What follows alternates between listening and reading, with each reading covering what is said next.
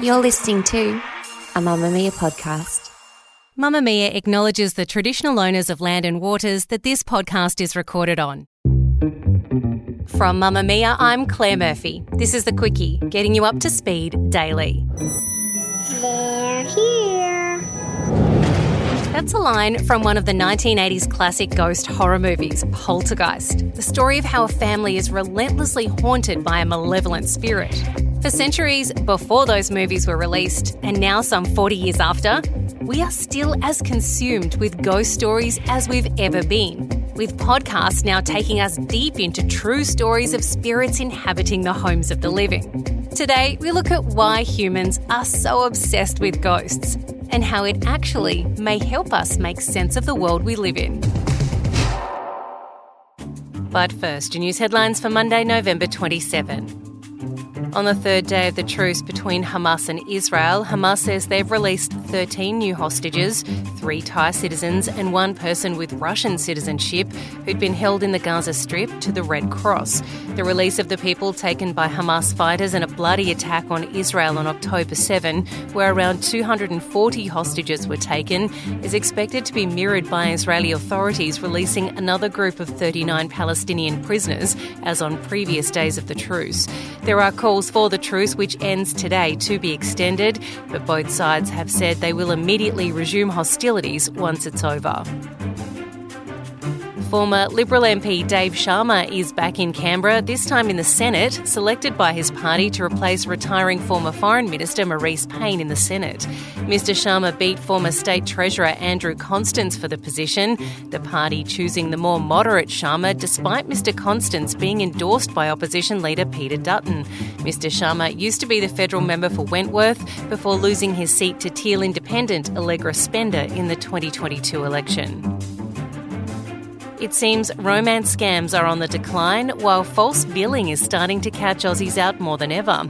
The National Anti-Scam Centre has reported a 16% drop in losses from all scams in the 4 months since it was established in July, with romance scam losses dropping by 28% and investment scams by 6%. But losses from false billing jumped by 25%, with 450 businesses who reported falling victim to the scammers losing around $750,000. False billing scams involve you receiving a bill for something you may not have experienced or ordered, like a listing in a business directory like the Yellow Pages, advertisements in magazines or journals, offer supplies you didn't order, or the registration or renewal fee for a domain name.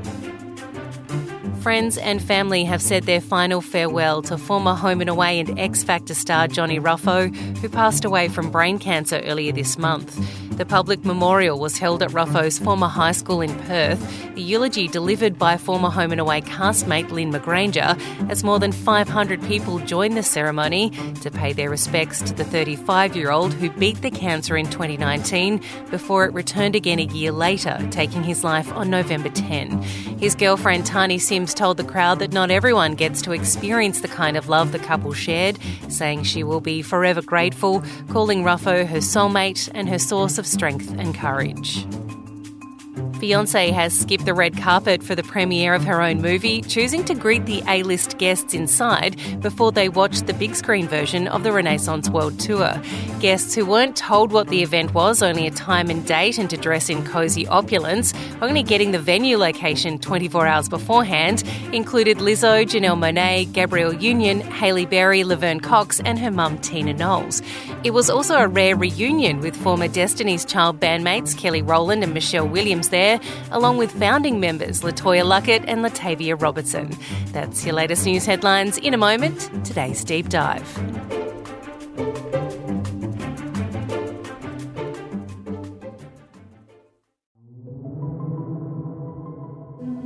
Recently, over on our sister podcast, Mamma Mia Out Loud, co-host Holly Wainwright shared a recommendation for a new podcast. I have a recommendation that I think is echoed by one Jessie Stevens. It's actually your sister, Claire Stevens, who put me onto this. It is a podcast called Ghost Story. Everybody is talking about it. Have you ever seriously pissed off your in-laws? A few years ago, I started investigating my wife's family history, specifically whether my wife's great-grandfather actually committed a perfect crime.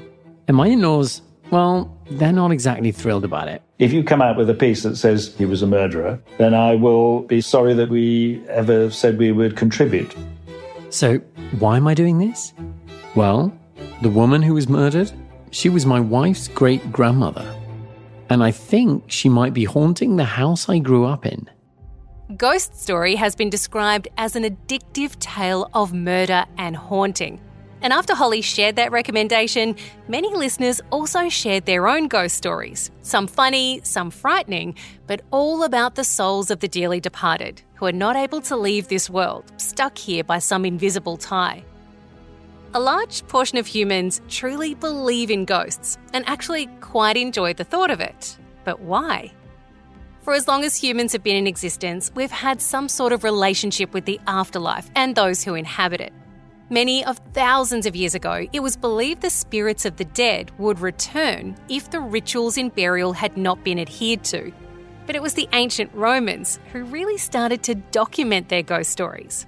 Letters that still exist today tell tales of ghosts and ghouls reflecting their very human interest in the importance of the soul, of being part of a bigger picture, of proper burial and the spiritual goodness collected through one's life and its ability to give you good stead transitioning to the next world.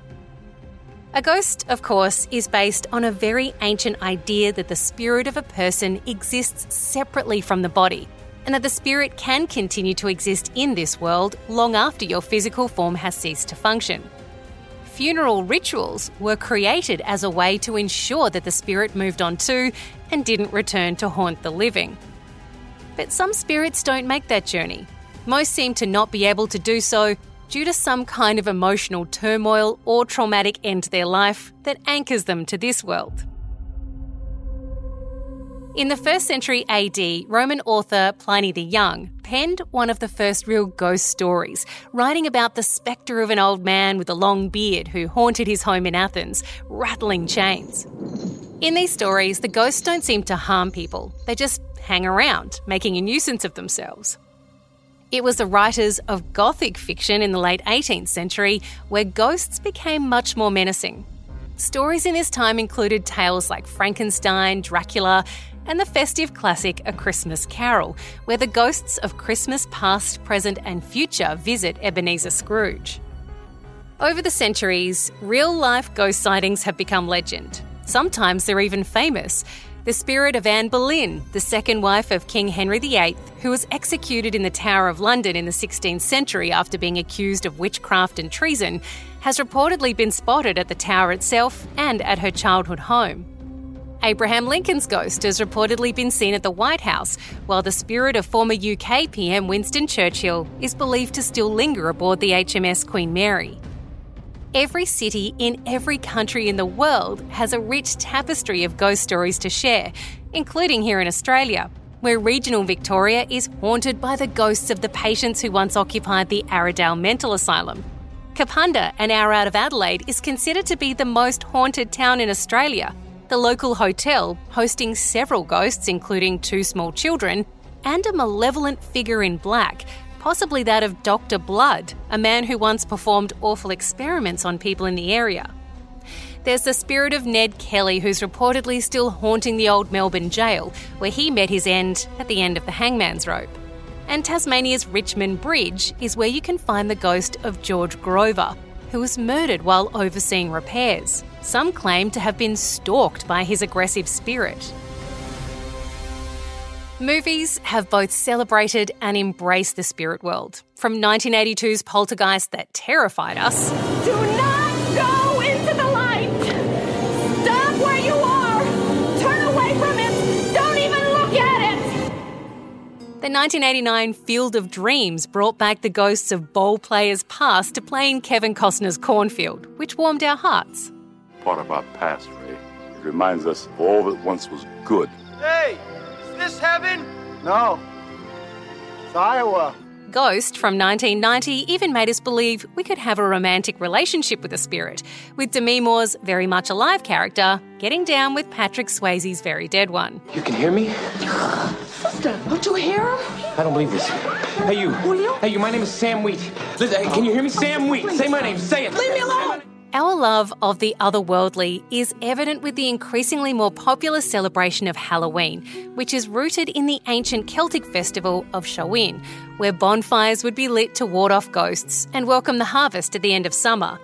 It's also believed to be the night of the year where the veil between the dead and the living is at its thinnest, allowing spirits to travel back to our realm. El Dios de los Muertos, the Day of the Dead, which lands around the same time as Halloween, goes back to the Aztecs. But the more modern festivities centre around the idea that on this day, the gates of heaven are opened and the spirits can rejoin their families for 24 hours. Remind me how I know you. We're your family, mijo. Papa Julio? Hola. He doesn't seem entirely dead. So we sometimes fear them, but we also want to know everything we can about them. Some claim to be able to contact them, we create elaborate stories around them, and there are too many movies to count about them. So why are humans so obsessed with the spirit realm? Eddie White is an associate professor of practice in the Department of Public and Applied Humanities at Arizona University. He teaches a class called Weird Stuff, how to think about the supernatural, the paranormal, and the mysterious. Eddie, why do we carry this fascination with the spirits? It seems to be part of the human condition. It seems to be literally what makes us humans. And belief in the paranormal and the supernatural has been part of the human condition for a long time.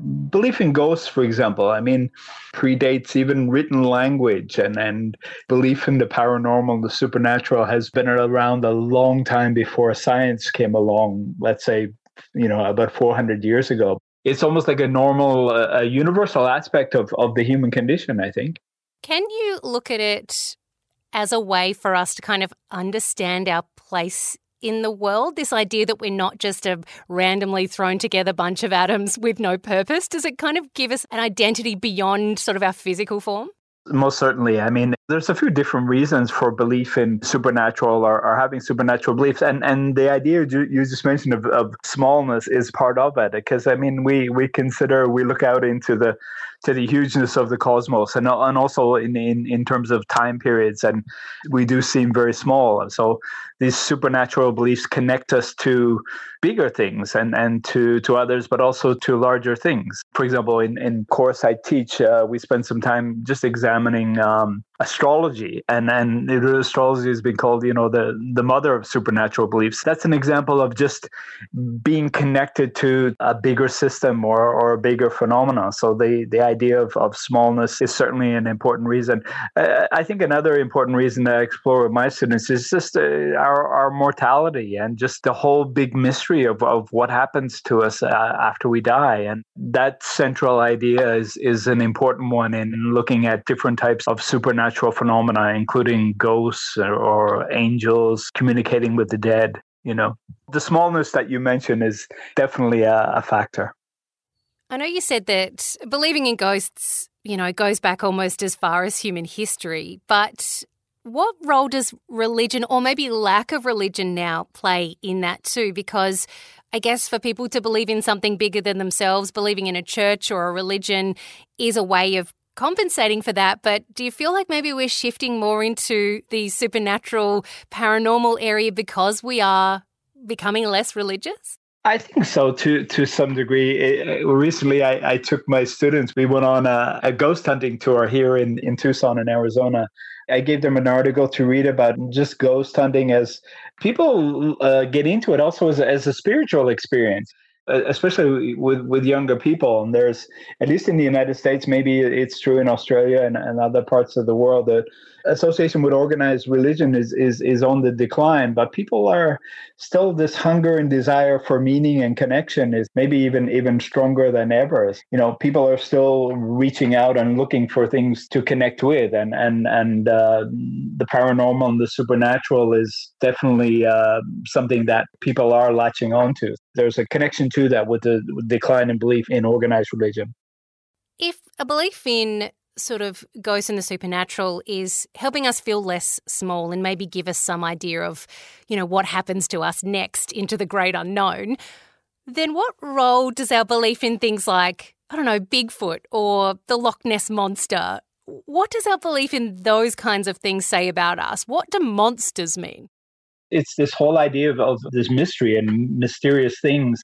Stories about Bigfoot and other creatures like that have been around for a very long time as well. I mean, and similar to ideas about ghosts. When we're talking about the supernatural or the paranormal, we're loosely defined, we're talking about things that exist or occur outside the natural world. And maybe part of it is connected with ideas of being scared or fear or being frightened in some way as well. Eddie, just finally, what do you think about, you said you took your students on a ghost hunting tour. What do you think about people whose careers kind of exist around this, ghost hunters or mediums or people who feel like they can contact, the other side, whatever that may be? What do you feel about people who do this? That's a great question, and it's one that I explore with our students as well, because I tell the students so many of our classes about the paranormal and the supernatural. It's also about critical thinking, but it's also very much about people. So people are the focus of our inquiry, and one of the reasons is the people who believe in the supernatural and the paranormal, but also people who say they have paranormal and supernatural abilities. What seems to be the case is that the majority of people who say they have paranormal or supernatural abilities, for example, communicating with the dead or being able to read somebody's future, they seem to be legitimate and genuine in the sense that they actually believe that they can do the things that they can do. Having said that, I mean, I'll give you an example of the whole phenomenon of communicating with the dead. That is a phenomenon that there are people who have a strong negative reaction to that. And people who will say that you are trying to influence people or make money off people's grief. And there are sides to this that can be very harmless and silly. For example, astrologers or things like that it doesn't seem to be particularly consequential. But if people are making claims that they were able to, communicate with relatives who have died, then there's a negative side to that and a whole host of moral and ethical issues that go with that as well. So Eddie deals with supernatural and paranormal on the daily, but does he believe in ghosts? My class is called Weird Stuff, How to Think About the Supernatural, the Paranormal, and the Mysterious. So one of the things that is part of the class, I also teach students critical thinking and skepticism. And the idea is that we proportion our belief to the evidence. I haven't had any personal experience with ghosts. My wife certainly has. She believes them. I guess you could put me on the skeptical side of the fence related to ghosts. The Quickie is produced by myself, Claire Murphy, and our executive producer, Callie Borg, with audio production by Jacob Round.